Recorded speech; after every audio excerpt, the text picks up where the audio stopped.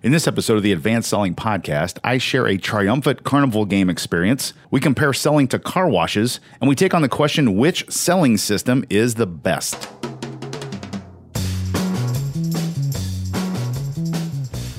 Welcome back, everybody, to the Advanced Selling Podcast, the longest-running sales training podcast in podcast history. My name is Brian Neal. It's quite an experience for you there, wasn't it? Go. Bill's the director. As you can see what it's like behind the scenes here. When Bill just says go, I go. Hey, we're glad you're with us. If you are booking a sales meeting, send us an email. You know we like to be on the road, out on the road. I'm going to be out for like 2 weeks on the road. Well, some for fun, some for work. Send us an email, listener@advancedsellingpodcast.com. Come see us into the subject line. We will get in touch with you and talk about how that works. Yep. Really, really fun to go see our listeners. Also, we've got an episode. It's like a special episode. Yeah, you're talking about the app? Yeah. Yeah, for those of you who are you have the Advanced Selling Podcast app. This week, in fact, by the time you hear this, it'll already be up. We didn't interview Doug Boles, but he spoke at an event that we did. Doug is president of the Indianapolis Motor Speedway, and it's they do the Indy 500 and the Brickyard and several other races there at Indianapolis, and he is really a good guy. He came by this live podcast that we did here a few weeks ago during the month of May. And we captured some of his stories and some of his philosophy on customer experience, which we found really interesting. And so rather than run it on the main show here, we put it on the app. So if you're not an app user and you enjoy racing or you enjoy just listening to people talk about good customer experience and good customer service, Doug Boles was a fantastic orator of that. Yes, and I would say also, even if you're not, and you're like, Indianapolis Motor Speedway, I don't like racing's not my deal, that's fine. Listen to it for business, because Doug is such a great leader, and he's so good, as Bill's talking about with the client experience. There are some lessons in there for every one of you, guaranteed. So check that one out. And he also asked a question about, what do you do when you're called on by a salesperson? Yes. And we're not going to tell you the answer. You got to listen to it. It's a great answer. Yes. It's a good answer. And he's a high-level guy, at least, especially in our town, but in the sports world, and he gets called on a lot, and he's got a great answer for that, I thought. So if you're not already an app holder, what is an app holder? I don't know. An app user? An app subscriber? Yeah, you just get it. You have it. Get the app. It's free, and you'll be able to download the Doug Boles interview. Yeah, it is the best way to consume the podcast. So it's summertime, Bill. I've been doing some stuff with the kids. I went to an amusement park called Kings Island in Cincinnati, Ohio. For those of us who live in the Midwest, kind of a destination place. Grew up going there. It's really fun to then go back and take your kids back 40 years later. I've been trying to do the ring toss game. The little ring toss games, virtually impossible to win. I won that when I was in 6th grade, when I was 12. And every time I go to Kings Island, I spend $20 every time, and I've been doing it for 38 years to try to win that. And I came home empty-handed again. And my kids are like, Dad, what are you doing? I said, you know what? I know I can win. Did you tell them? Absolutely. You tell them every time I get a big bucket every time, and I visualize me winning, and I remember when I did all this stuff, and I keep throwing stuff. Visualize the feeling. But on the way out then, I stopped at a basketball hoop shooting thing, and there were a bunch of teenage boys, like 8th, 9th graders, shooting and all this stuff. So I step up. 3 balls, $10. I turned my hat backwards. It's one of those little free throw rims. You know what I'm talking about? This shrunken rim. Oh, yeah. And I did the long ball one, which is like a 3-pointer with kind of overinflated basketballs. First shot, banked it in, done. These kids are like, whoa, the kids like jump up and down. I'm like, that's how we roll in Indiana, boys. Walked away. It just gave you a little bit of ounce of pride. That's good. Banking it wasn't so cool, kind of a dad thing to do. Did you call the bank? I didn't. Bank! It was really funny, though. So I have this 6-foot jalapeno pepper in my garage, if anybody wants that. So that's my little carnival story. for the basketball? I did, yes. Really, really fun. Okay. So, hey, Bill, before we get to our topic, we've been mentoring and training sales professionals for years now, and one of the most important elements to career success is aligning yourself with a company that develops employees, values its customers, and has a portfolio of products that compete with anyone in the market. That's why we recommend our listeners have CenturyLink at the top of their list when they look for a new career opportunity. With the recent acquisition of Level 3, the new CenturyLink has become a world leader in the areas of cloud, security, real-time communications, managed services, and hybrid IT. If you're a top performer who's looking for a fresh start in 2018, visit CenturyLink.com/advancedselling and join their talent community. Once you join the talent community, a member of their team will reach out to you soon to connect and see if a career at CenturyLink is the right step for you. Go to CenturyLink.com/advancedselling. Topic. So I saw an interesting comment on LinkedIn on my random feed, and it was a VP of sales, and he asked a simple question, what selling system is the best? And by selling system, he meant the Challenger sale, Sandler spin, that sort of thing. There's some really cool comments, and one of the comments kind of caught my eye and got us thinking about this episode, which is, one, what is the best? What's your opinion on that? And before that, though, should you even have one? Because one of the guys put a comment where he said, hey, if you're thinking about, that sales is about techniques and phrasing and those little things, and he said your buyer's going to hit the snooze button on you. So we thought it would be good to do kind of a dual-headed episode here about selling systems. So we're going to first talk about, should we even have one at all? And then we're going to have an answer for that. We're going to kind of riff on some of the systems that are out there, plus and minus. And then we're going to go in the second episode what the Advanced Selling Podcast-ish process or selling system. If we were going to build one for you, what would it look like? So. Yeah, and maybe in the second episode, if you are interested in designing your own methodology for your own business, that's where we will give you some foundational elements and some frameworks. So for sure. Yeah, I've got a list here, Brian, of the 5 or 6 of the largest sales training organizations that you would say have methodologies. These are in no particular order. Solution selling is big and has been around for a long time. Spin selling was who was the guy that Neil wrote? Rackham. Neil Rackham, Dartmouth, that's local. That was a local guy, but didn't it? Wasn't Rackham a professor somewhere? Yeah. Anyway, Miller Hyman, which they do more than training, they do tests and personality tests and a lot of different things.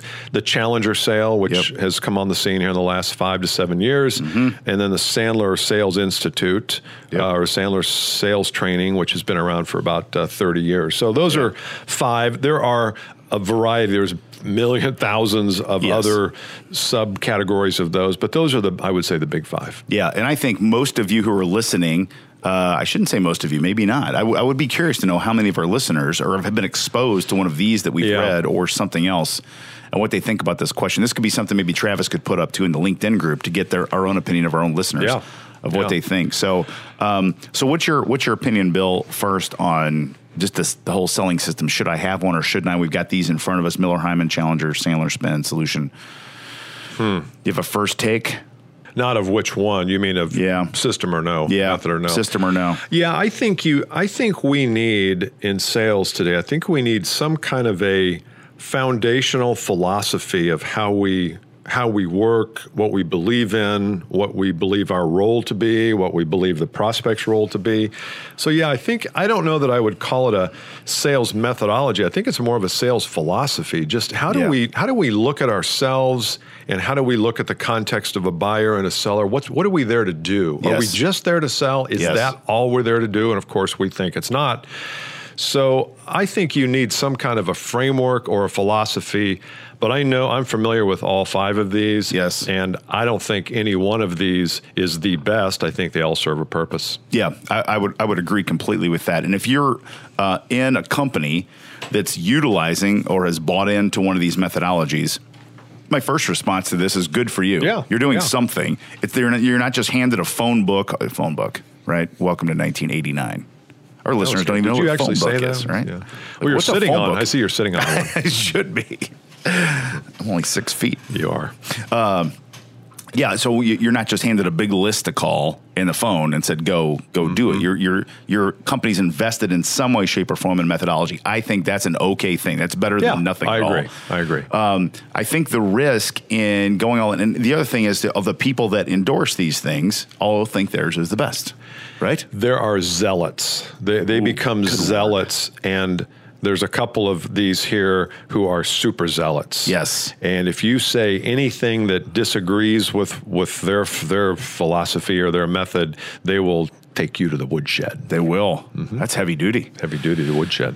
So I think you always have to, sorry to interrupt, I think you always have to be careful about saying my way is the only way, or the Sandler way or the Challenger is the only way. I just don't think we're in a world where there's one solution and that's it, and there's no good idea in these other solutions, because there are. No. And if you watch, I get the beauty of getting to watch NFL football from the field.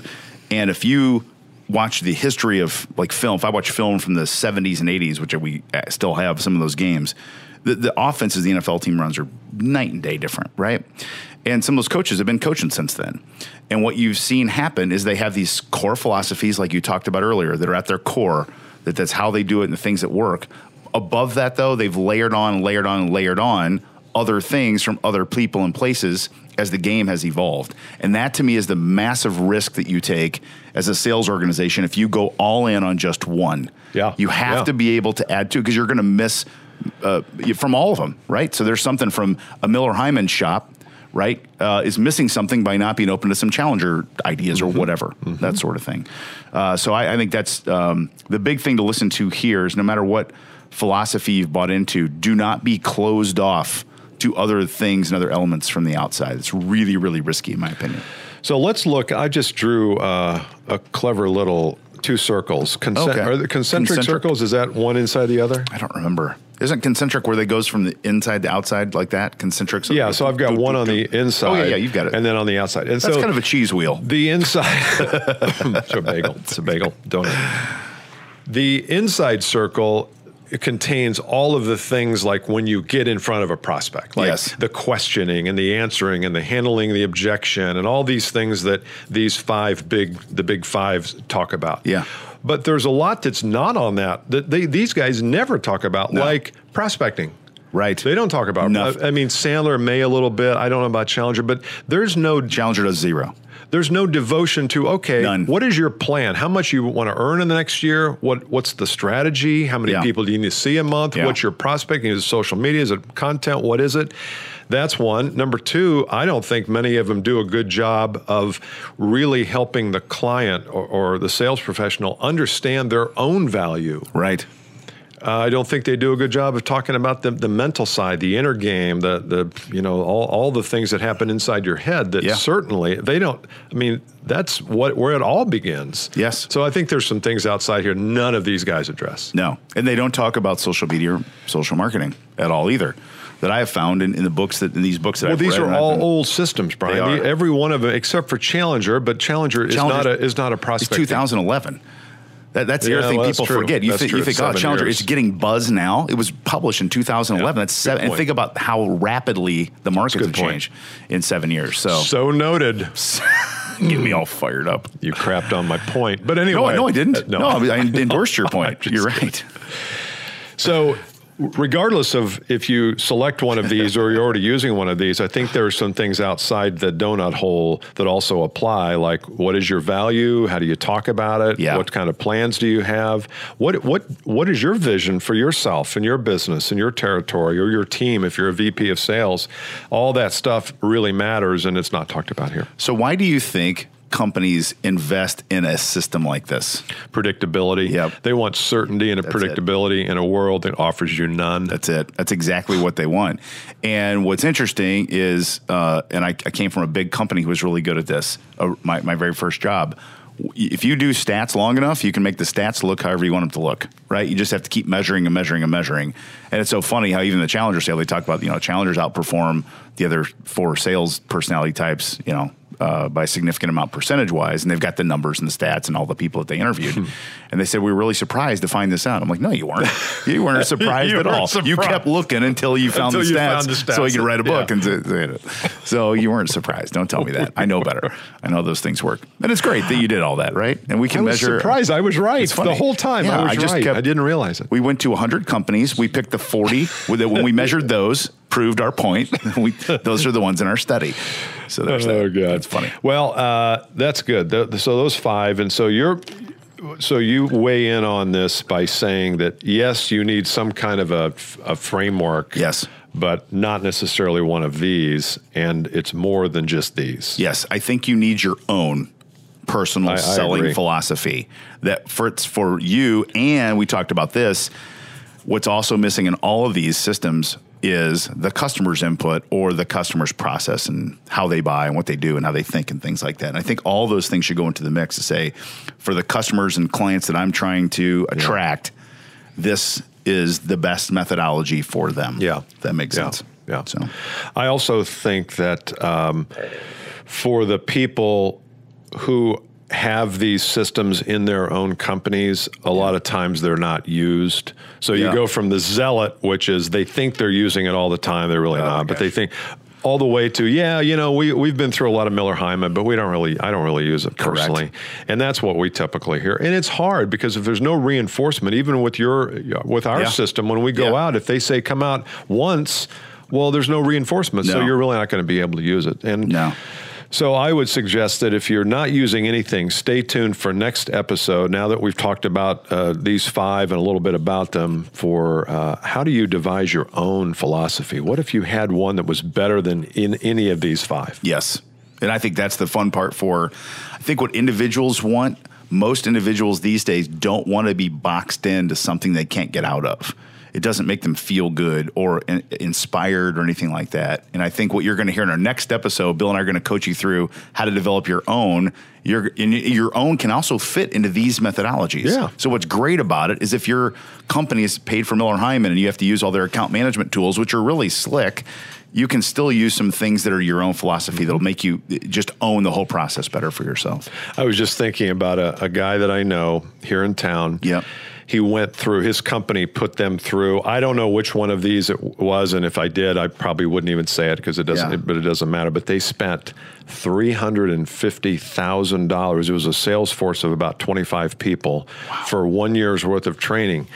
And his name was Scott, and he showed me the manual. After the first, I think they did a 4-day orientation, and there wasn't much following that. I don't know whether the 4 days was 350 or 250 or whatever. But I said, well, how did you like it? I mean, he was saying, I know you're in the business. I thought you'd like to see this. And I said, well, how did you like the 4 days? He goes, And I thought, $300,000, and that's what I get to. I know.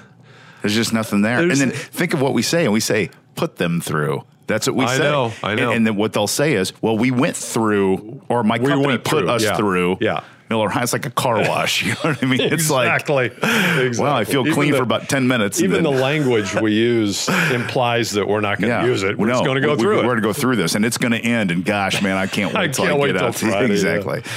It's really But funny. we fake it well. Oh, man. Who's learned something? I have. I've learned that I don't want to be in this What'd you learn? anymore. And they look at their note and they read, right? I really like this tool you gave us here, this strategic account management tool. I really like that one. Okay, great. Okay, so next time we're going to talk about your own methodology. We are. All right, see you next time. Bye. Bye.